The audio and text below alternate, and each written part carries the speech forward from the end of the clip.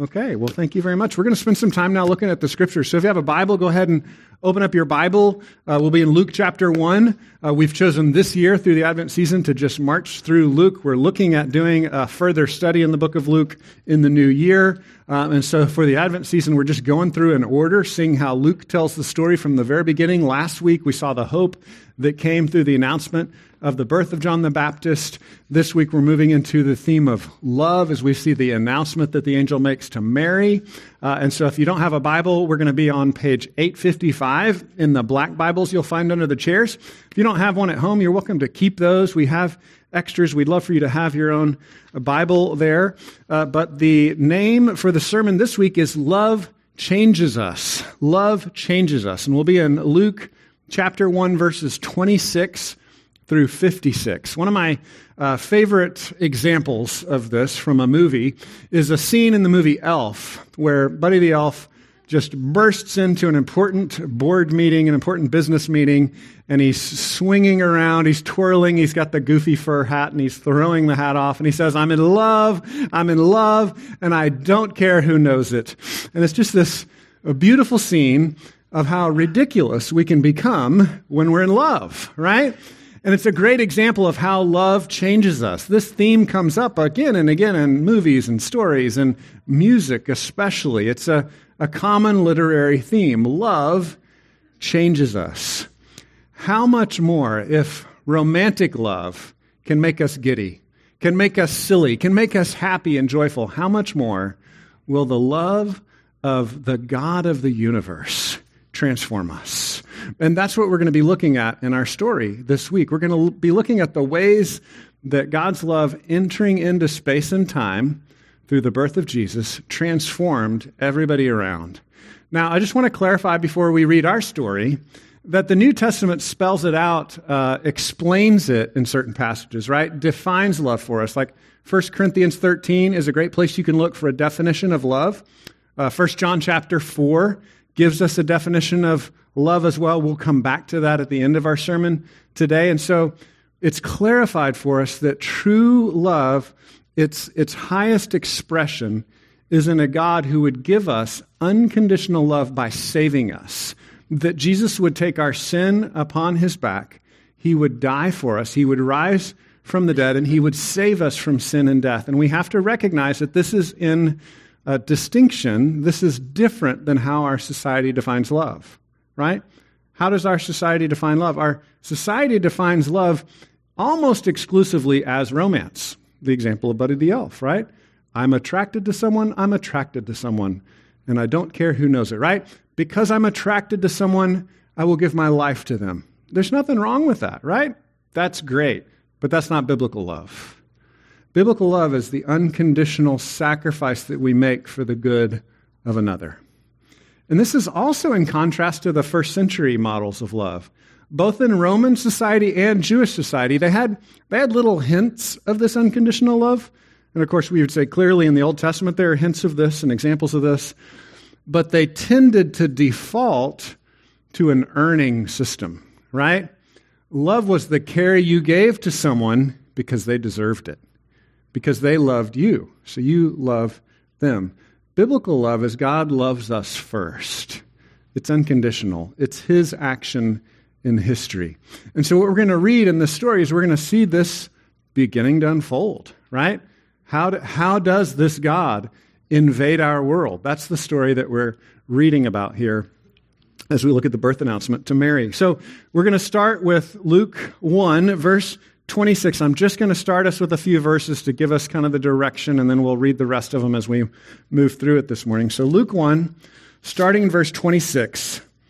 In the 6th month, the angel Gabriel was sent from God to a city of Galilee named Nazareth, to a virgin betrothed to a man whose name was Joseph, of the house of David. And the virgin's name was Mary. And he came to her and said, Greetings, O favored one, the Lord is with you. But she was greatly troubled at the saying, and tried to discern what sort of greeting this might be. And the angel said to her, Do not be afraid, Mary, for you have found favor with God. And behold, you will conceive in your womb and bear a son, and you shall call his name Jesus. He will be great and will be called the Son of the Most High. And the Lord God will give to him the throne of his father David, and he will reign over the house of Jacob forever, and of his kingdom there will be no end. We just sang a variation of this. He shall reign forever and ever. The king we've been waiting for has come. That's the promise that Gabriel is making to Mary. She's going to give birth to this perfect king. I'm going to pray for our time, pray that the Spirit would meet with us, that as we read the story, as we think about the story, that God would change our hearts. So let me pray for our time.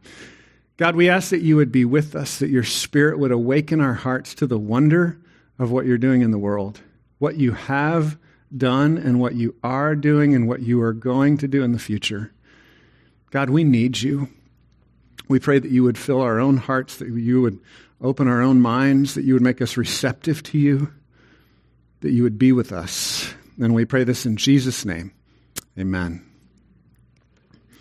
So the big idea is that love changes us. That's the big idea. And as I said, it's really spelled out in the New Testament. In 1 Corinthians 13, love is defined, and we see how it works. And 1 John 4, we'll come back to at the end. It describes how God's love for us in Jesus changes us, transforms us. But what we're going to uncover in this text is we're going to kind of see it unfolding from the very beginning of the announcement. We're going to see the kind of narrative story version of how it unfolds. So we'll see three things, three acts, if you will, as this unfolds. Number one, love initiates. Love initiates. Number two, we'll see that love brings joy. Love brings joy. And then number three, we're going to see that love puts things in perspective. Love puts things in perspective. So number one, God's love initiates. We started this part, verses 26 through 38. Already we see God's love initiating. God is bringing his love to us. He's not waiting for Mary or for you or for me to initiate with him. God is invading space and time. God is announcing, this is what I'm doing. I am keeping my promises. And this is a really important theme biblically. We see this defined in Deuteronomy 7, verse 7. It says that God didn't love the people of Israel in the Old Testament because they were so lovable. He loved them because of his own character. He says, I love you because I love you, because that's the kind of God I am. And that's the same thing we see unfolding here when Gabriel makes the announcement to Mary. God loves us because he is a loving God. God's not waiting for you or for me to get our perfect life together, to win his attention.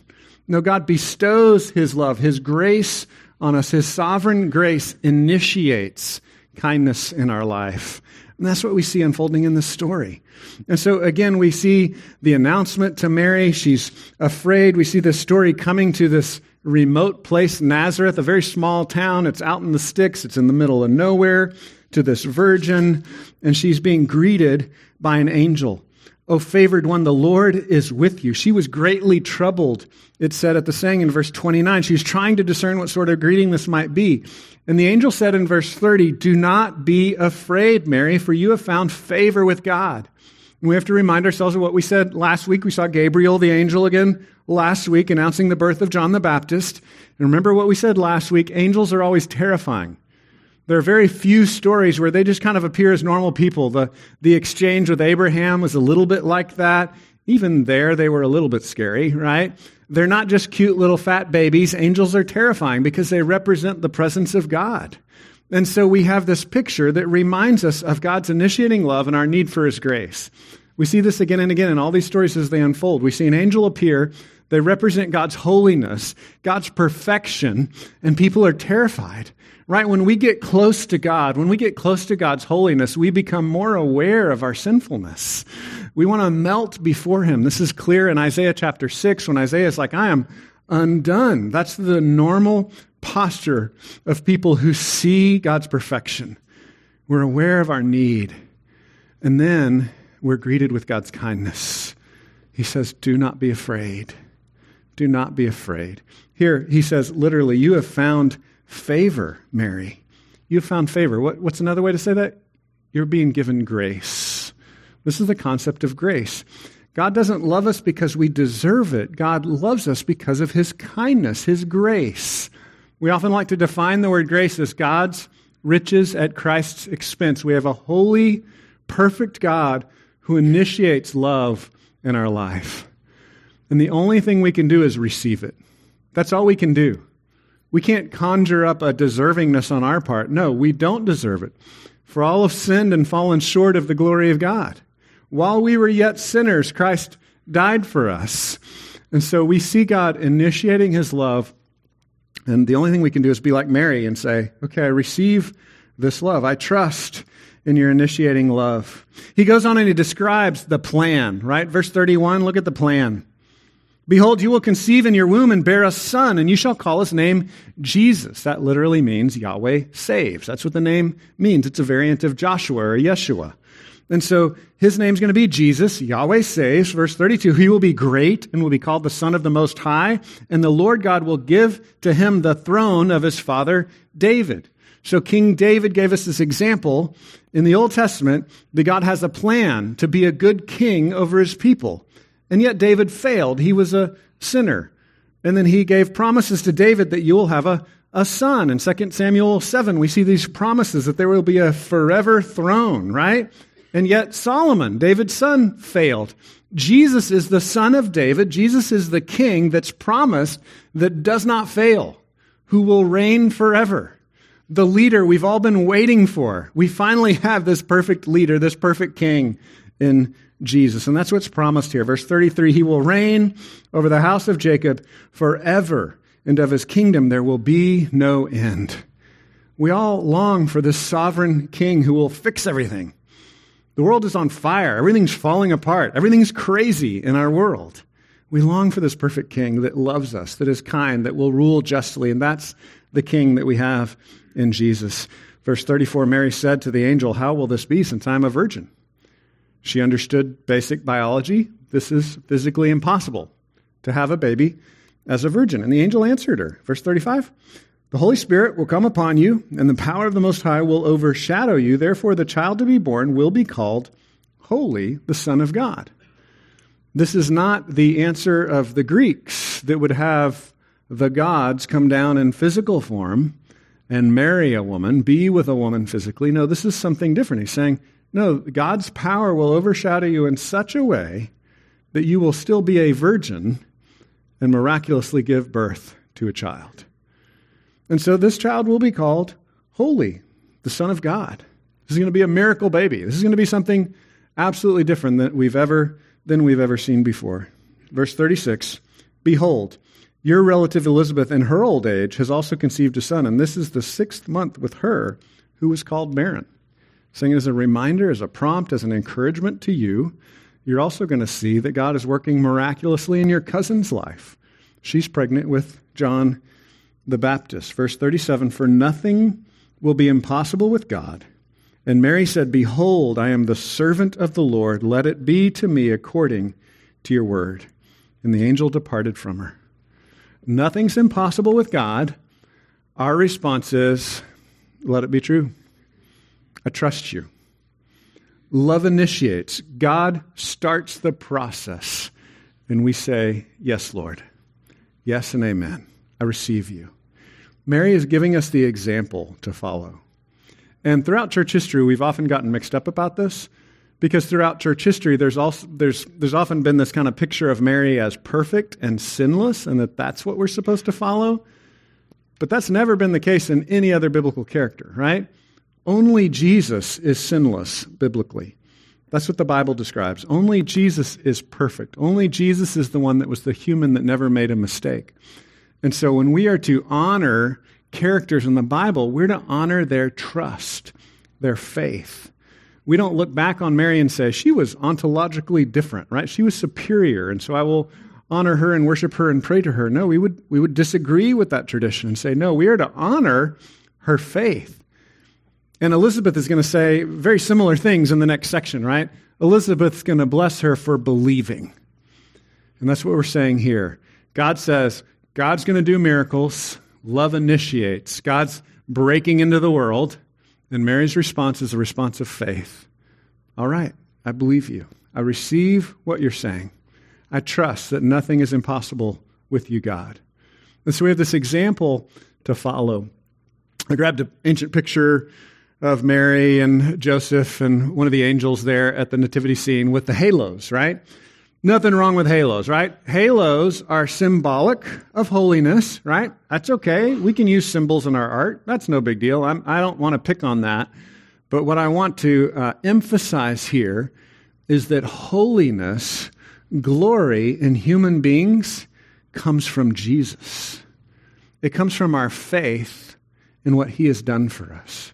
And this is consistent throughout the Scripture. To be holy, to be a saint, is to be someone who trusts in what Jesus has done for us. We're trusting in the outside righteousness of Christ that's gifted to us. That's what makes us holy. That's what makes us a saint. And so when we look at the story of Mary, yes, we should honor her. We should honor her faith. We should honor her trust. We should honor her response to a initiating God, a God who says, I'm breaking into this world and I'm going to bring salvation. I'm going to fix what's broken. And we, like her, should say, yes, Lord, I trust you. Let me be a part of what you're doing in this world. Let me respond in faith. So I guess that's my big question for us before we move on to the next point is, are we taking the posture of trust? Are we responding to the way that love initiates in our life? Do you recognize the story of the God of the universe is holy and perfect, and we have not measured up to his plan for our life? We have all fallen short of the glory of God, and yet he initiates with salvation through Jesus. Jesus came into the world. He lived the perfect life we should have lived. Do you see that in the Christmas story? He died the sacrificial death we should have died. Do you see that in the Christmas story? He rose from the dead, proving that he has conquered sin and death forever. Do you see that in this story? And then can you imitate Mary's faith and say, yes, Lord, I receive what you've done for me. I receive the love that you've initiated in my life. We call that faith, trust, belief. So only when we imitate the faith of Bible heroes like Abraham and David and Solomon and Mary and Ruth, only when we imitate their faith can we have the impact that Bible heroes have.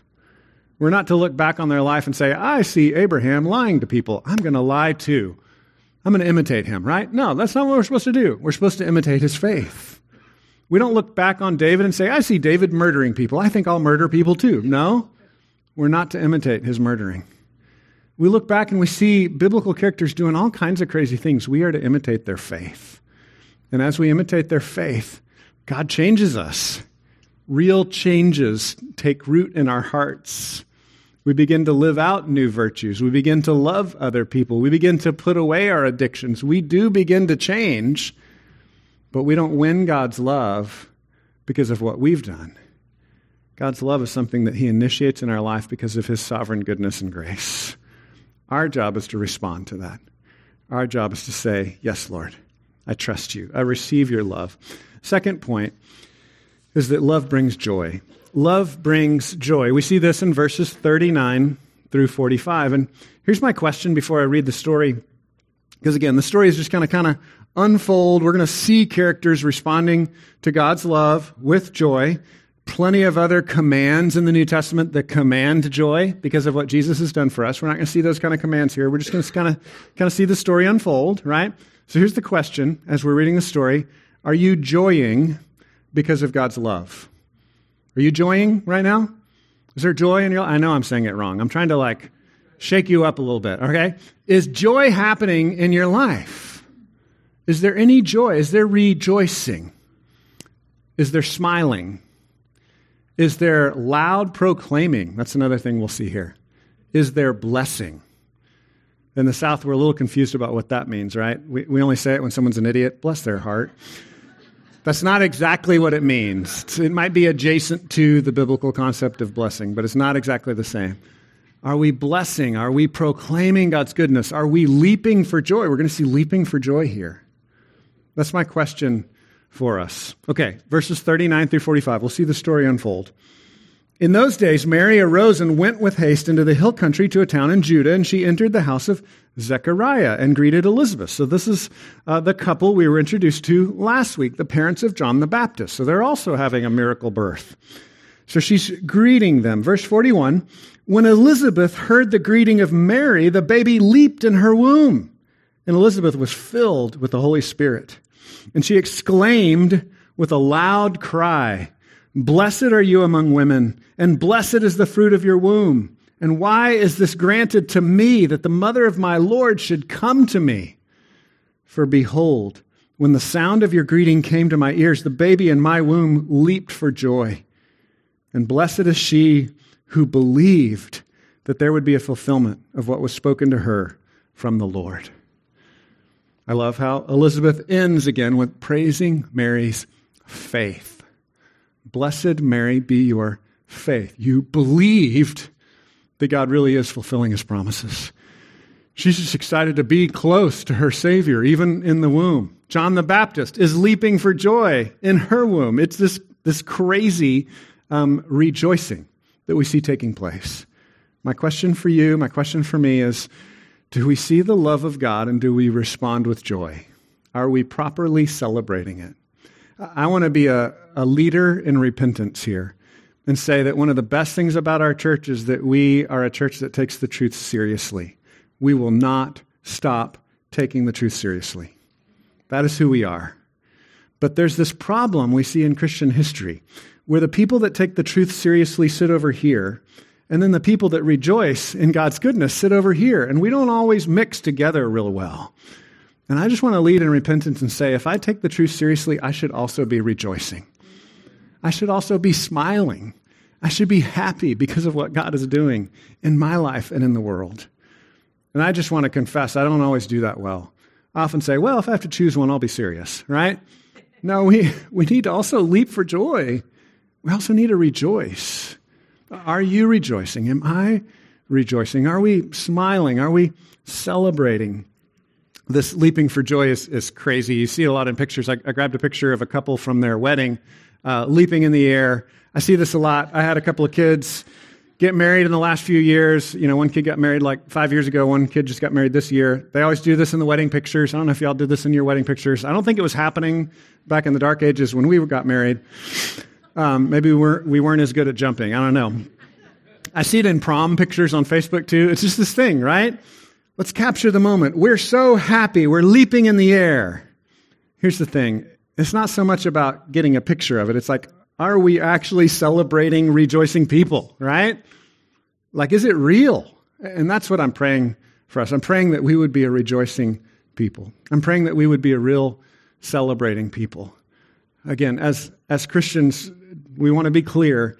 We are called to rejoice and to weep. We're also called to be honest about hard things. Like, that's part of it. Romans 12 says, weep with those who weep, rejoice with those who rejoice. Like, we're called to both things, but we should rejoice. And here's the crazy paradox of the Christian faith is that Christians are the people that should be really honest about how hard things are. Like, we should be the kind of people that can cry freely. The world is broken, and at the same time being the most rejoicingest people around. We have this example of Paul and Silas being thrown in jail, and they rejoiced, right? I'm sure they cried when they got whipped and beat up and stoned. And then they also rejoiced that they got to share in Christ's sufferings. May we be those kinds of supernatural people. Only the Holy Spirit can do that in our life. Only the gospel transforming our hearts can do that, where we would actually rejoice at what God is doing in the world, even though it may be a hard day today. This morning, as we were worshiping together, it was one of those days where I was just like weeping and rejoicing at the same time. Been a hard year, been a hard week. And I don't know if you found this, but I found often the times of worship that feel the most real are in the middle of those weeks that are the hardest weeks. I'm just worn out. I'm just tired. I'm just beat up. And yet as I'm singing together with God's people, I'm being reminded God is on the throne. He shall reign forever and ever. I did not want to stop singing that this morning. When everything else is falling apart, we have to remember that God is sovereign. He's on the throne, and he's not only sovereign, he's kind, he's near to us. And our need for his grace, and our need for his forgiveness. He's with you. So we should be a rejoicing people. We should be a weeping people and a rejoicing people. one of the examples of this funny word, leaping for joy, right? I had to go look this up because it's like, well, that's kind of crazy. A baby leaping in the womb. That's weird, right? We can acknowledge that's strange. So I did a little word search and I found where else Luke is using this word, leaping for joy, and he uses it just a few chapters later in Luke chapter 6. Luke chapter 6 is Luke's version of the Sermon on the Mount. Some people call it the Sermon on the Plain because it's like almost exactly the same as the Matthew sermon, but slight variations. We assume Jesus maybe preached some of the same material in different places. But in Luke chapter 6, Jesus is talking about being blessed when people hate us, when people exclude us, when people insult us and slander us because of Jesus' name. And then he says this in Luke 6:23, rejoice in that day and leap for joy. Rejoice in that day and leap for joy. Take note, your reward is great in heaven, for this is the way their ancestors used to treat the prophets. So we live this crazy supernatural life where if we get beat up, yes, weep, ask for prayer, cry with your friends, and rejoice. Leap for joy. God calls us to both. We should celebrate. Now, applicationally, we offer you a great opportunity to do this. We've put it on the schedule. Every week, we've invited you to gather with us in the same room and scream God's praises to Him for 30 minutes. Every week. So don't miss that opportunity. One of the things we do for those of you that don't know all the songs we do, because we have a culture where everybody comes from different places, right?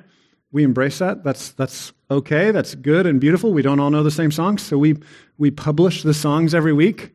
We put them out on Facebook. You can look them up every week. You can listen to them. You can practice, do a little choir practice before you show up on Sunday mornings, and then come ready to rejoice. God gives us this stated, regular opportunity to loudly exult, to cry out with a loud voice. Some of you might worry about not being able to sing on pitch. It's okay. Just scream as loud as you can, okay? Just scream as loud as you can. We have loudspeakers. We'll drown you out with the good stuff. It'll be just fine. But if we're all singing as loud as we can, it's going to be awesome. If you rejoice, it's going to help me rejoice. And if I rejoice, it's going to help you rejoice. And this is just a practical way we can rejoice week after week. If there's an obstacle in the way, tear it down. But come meet with us week after week and rejoice in God's goodness. And then we see all these other things too as well, a little more scary, right? Like leaping. Maybe you should try leaping more. I'm not sure about that one. As I get older, it seems more dangerous. Proclaiming loudly that God is good, declaring His goodness, talking about it to others, blessing, right? I joked about, we say bless your heart in the South. A lot of times if someone's stupid, you're like, oh, bless their heart. Blessing really is just proclaiming that God is at work in someone's life. So you don't have to use the word bless. That might sound hokey and Southern to you. You can just say, I see what God is doing. Look at God at work in your life. God is good. That's blessing someone. That's blessing God. That's what Elizabeth is doing with Mary here. So we can declare, we can speak of, we can celebrate what God is doing, and that's God's love bringing joy in our life. Okay, last point. God's love puts life in perspective. God's love puts life in perspective. We see this in verses 46 through 56. We have a long bit of poetry here. We're not sure exactly how Mary proclaimed this. This is a little bit like rap or spoken word. She might have sung it. We're not sure culturally exactly how she would have said this or shouted this, right? But what I can be sure of is she is speaking God's word. As she's speaking what she's speaking here, as we see it in verses 46 through 56, there's all just nonstop quotes and allusions from the Old Testament. So this is a young lady who has been memorizing God's word. And now when crazy things happen, God's word erupts out of her. So my prayer is not only would we be a rejoicing people, but we would be a people who meditate on God's word, who hide God's word in our heart, so that when crazy things happen, we erupt with God's word. That's what Mary is doing here. She's not just making this all up out of whole cloth. She's like quoting and alluding and paraphrasing prophets and psalms and stuff from the Old Testament. That's what we see here in verses 46 through 56. Mary said, "My soul magnifies the Lord, and my spirit rejoices in God my Savior." just doing what we were just talking about. And it's an interesting contrast in the story because Elizabeth was kind of magnifying Mary, right? Mary, you're awesome. God's at work in your life. I'm so proud of your faith, your belief. And then Mary responds with, I'm going to magnify the Lord, the initiating love of God. My soul magnifies the Lord. That's why it's historically called the Magnificat. That's the Latin word for magnify. This is Mary's magnify song, right? My spirit rejoices in God, my Savior. Verse 48, for he's looked on the humble estate of a servant. For behold, from now on, all generations will call me blessed. So he's come into the life of this humble servant, this poor little girl that lives in the sticks of a little town in Israel that's being oppressed under the boot of Rome. And she's saying, God's visited us, forgotten people, poor people, oppressed people. Behold, from now on all generations will call me blessed, for he who is mighty has done great things for me, and holy is his name. His mercy is for those who fear him from generation to generation. Throughout our Proverbs series, we saw fear as recognizing God's awesomeness. It's another word for faith. It's another word for trust. It's saying God is bigger than anything else. I value him. I weight him. I glorify him as bigger and scarier than anything else. So she says, his mercy is for those who fear him from generation to generation. He's shown strength with his arm. He has scattered the proud in the thoughts of their hearts. He has brought down the mighty from their thrones and exalted those of humble estate. We keep seeing reversals here. The ones in the world who think they're awesome are brought down, and those who think that God has forgotten them are being lifted up, saved, and exalted. Verse 53, he's filled the hungry with good things, and the rich he has sent away empty. He has helped his servant Israel in remembrance of his mercy, as he spoke to our fathers, to Abraham, and to his offspring forever. And Mary remained with her about 3 months and returned to her home. God's love puts things in perspective. When all we see is self, it's hard for us to see the world clearly. But God's love puts things in perspective. God's love reverses. These leaders, these mighty ones, these great and strong ones who think that they can live life without God, and then that leads to oppression and hurting others. God says, I'm going to bring them down. And those who are weak and needy and are crying out for God to save, he says, I will bring you up. Jesus speaks about this concept in the New Testament. He says, I haven't come for the healthy, but for the sick. He says it's impossible for the rich to be saved. What is he saying here? Well, he's not saying in a really specific way that if you generally have good health, you're going to hell. That's not what he's saying, right? Or if you have money, you're going to hell. No, he says be careful, because when you're strong and you have good health, or when you're wealthy and you have a lot of money, there's going to be such a great temptation to think that you can save yourself, to think that you don't need Jesus, that you don't need God, that you yourself are your own security. He says, watch out for that. If you have money, if you have health, but you acknowledge and fear God, and you recognize his greatness and your need of him, and you reach out to him in faith, he will save you, because he's our only hope. And so here in the story, we're seeing God putting things in proper perspective. One of my favorite examples of this, years ago, I think it was like 30 years ago, I read an article by John Piper, and he talked about glorifying God. Magnifying God doesn't mean we take a small God and make him big. It means we recognize the bigness that's already there. And so Piper in this article used the difference between a microscope and a telescope. They do two different things, right? A microscope takes small things and makes them appear bigger. A telescope takes big things and makes them appear closer. And that's what we're doing when we glorify God. That's what we're doing when we magnify God. We're putting things in their proper perspective. When I'm living in a world without God and no reference to him, things are out of perspective. They are out of whack, because God is there and he is real. He is ever present. When I acknowledge that puts me in my proper perspective. That puts him in proper perspective. And then I can live the life of faith.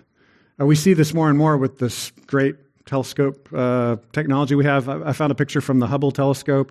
There's a new James Webb telescope as well. We're just seeing all kinds of incredible pictures from the other side of the universe. It's just incredible, beautiful things. Those things are there. They're beautiful.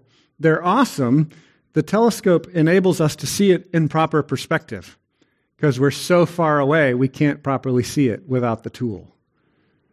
And so, and a little aside of this is interesting. People talk about this in apologetics. The earth is one of the unique places in the universe where we can actually view the rest of the universe. I don't know if you've heard this before. Scientists will say if you go to other planets, you can't see the rest of the universe. It's almost like God planned it, right? Like Psalm 19, the heavens declare the glory of God, and God says, well, I'm going to put them on earth where they can see the glory in the heavens so we can magnify God. He is amazing. He is big. He is incredible. And so this song by Mary, this spoken word, this poetry by Mary is a putting things in proper perspective. And we need to do that in our life as well. You may not be as gifted at writing as Mary is, but you can take the step of learning God's word, of hiding it in your heart. Are you memorizing God's word? You can memorize individual verses, right? I think it's really helpful to memorize the Romans Road. We've had these little bookmarks on the bookshelf in the hallway that have the Roman Road. It's basically a recitation in 4 or 5 verses, key verses in Romans that explain the good news that we've all fallen short of God's glory, yet while we were still sinners, Christ died for us. And that the wages of sin is death, but the gift of God is eternal life. If we just trust in Jesus, we will be saved, right? It's like unfolding that. But if you memorize the scripture, you can put words to that story. So when hard things come, you can speak of these glorious things. It's also really helpful to memorize whole chunks of scripture, right? Like the poetry of Psalm 23, the shepherd psalm. Great psalm to memorize. Just memorize the whole thing. Or Romans chapter 8, a long chapter, but just so much glory and goodness that puts life and our groaning in perspective as we see the glory of God exalted over our daily life. As you hide God's word in your heart, you'll be able to better put life in perspective. One of the things that's going on right now, we have this Christmas creative project for the Advent season. You can go to begrace.org/Christmas creative. We've got people making poetry, doing rap, writing songs, painting pictures, doing sculptures, writing short stories. It's just an expression of members in the body of Christ celebrating the incarnation of Jesus as we slow down at Advent to meditate on hope and love and joy and peace. You can still join that if you want to. Just a creative project of declaring, magnifying the Lord through creative means. Here's one that's really good, and this sounds like manipulation, right? Because I'm the pastor of the church, and I need you to do this, okay? But it's still true. Teaching little kids. Teaching little kids is a fantastic way to practice declaring the mighty works of God, to get better at it. As you teach children, they'll ask you hard questions. And you'll be like, I don't know, I better go back and read my Bible more, right? But it's such a great practice. It grows you in your own faith. It puts things in perspective as you try to declare the mighty acts of God to others and to try to teach others. It's a great opportunity for you to grow in this ability to put life in perspective. And then finally, we'll finish with this one. One of the great ways that love puts life in perspective is when we've hit rock bottom. Too often, as Christians, we want to wait until everything's perfect in our life to tell anybody about Jesus. But that's not the way it works, right? We saw the Luke chapter 6 quote earlier about how when things are really hard, then you'll leap for joy, right? 1 Peter 3 describes this. One of the greatest opportunities you will have to testify to God's goodness is when life is really hard, when life is really difficult. He says it this way in 1 Peter 3. It's a whole book about suffering, really. And in this section, he's talking specifically about suffering for following Jesus. And in 1 Peter 3:15, he says, in your hearts, honor Christ as holy, and always be prepared to make a defense to anyone who asks you for a reason for the hope that is within you, yet do it with gentleness and respect. That word defense is a word translated in modern English, we call it apologetics. It's being able to give a reason for our faith. And it's really ironic because it often becomes an ivory tower academic exercise. I mean, I love apologetics. You can study all these great reasons why we're smarter than non-Christians and stuff like that and give good reasons for it. But really, in context, It's not academic reasons. It's broken people saying, I still hope in Jesus. I mean, the academic reasons aren't bad. Don't hear me the wrong way. Study those things. But the opportunities arise when life is hard. The opportunity will arise when the cancer comes back. And your friends are like, why do you still hope in Jesus?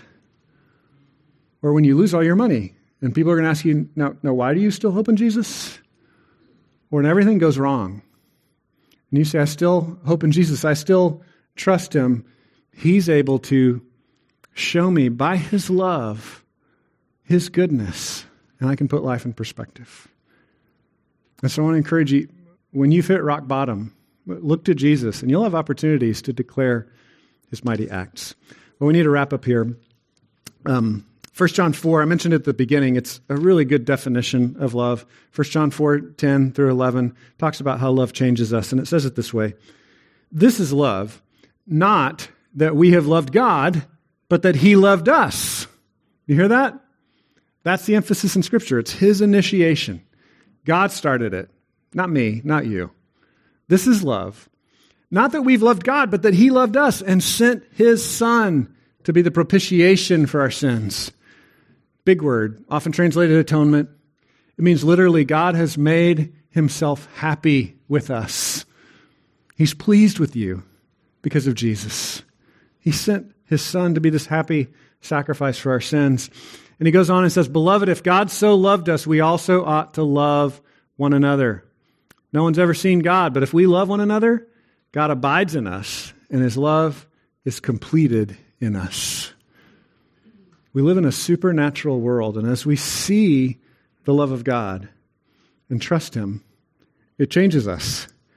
We love other people, and then other people see that supernatural love of God as well. Let me pray for us. God, we thank you that you love us. We thank you that your Spirit changes our hearts as we look and trust in what you've done. Thank you for taking our sin. Thank you for giving us resurrection life. Thank you for showing us what life should look like as you came into this world in humility. We pray, Lord, that you would continue to transform us, make us new. We pray that your love would change us, and we pray this in Jesus' name. Amen.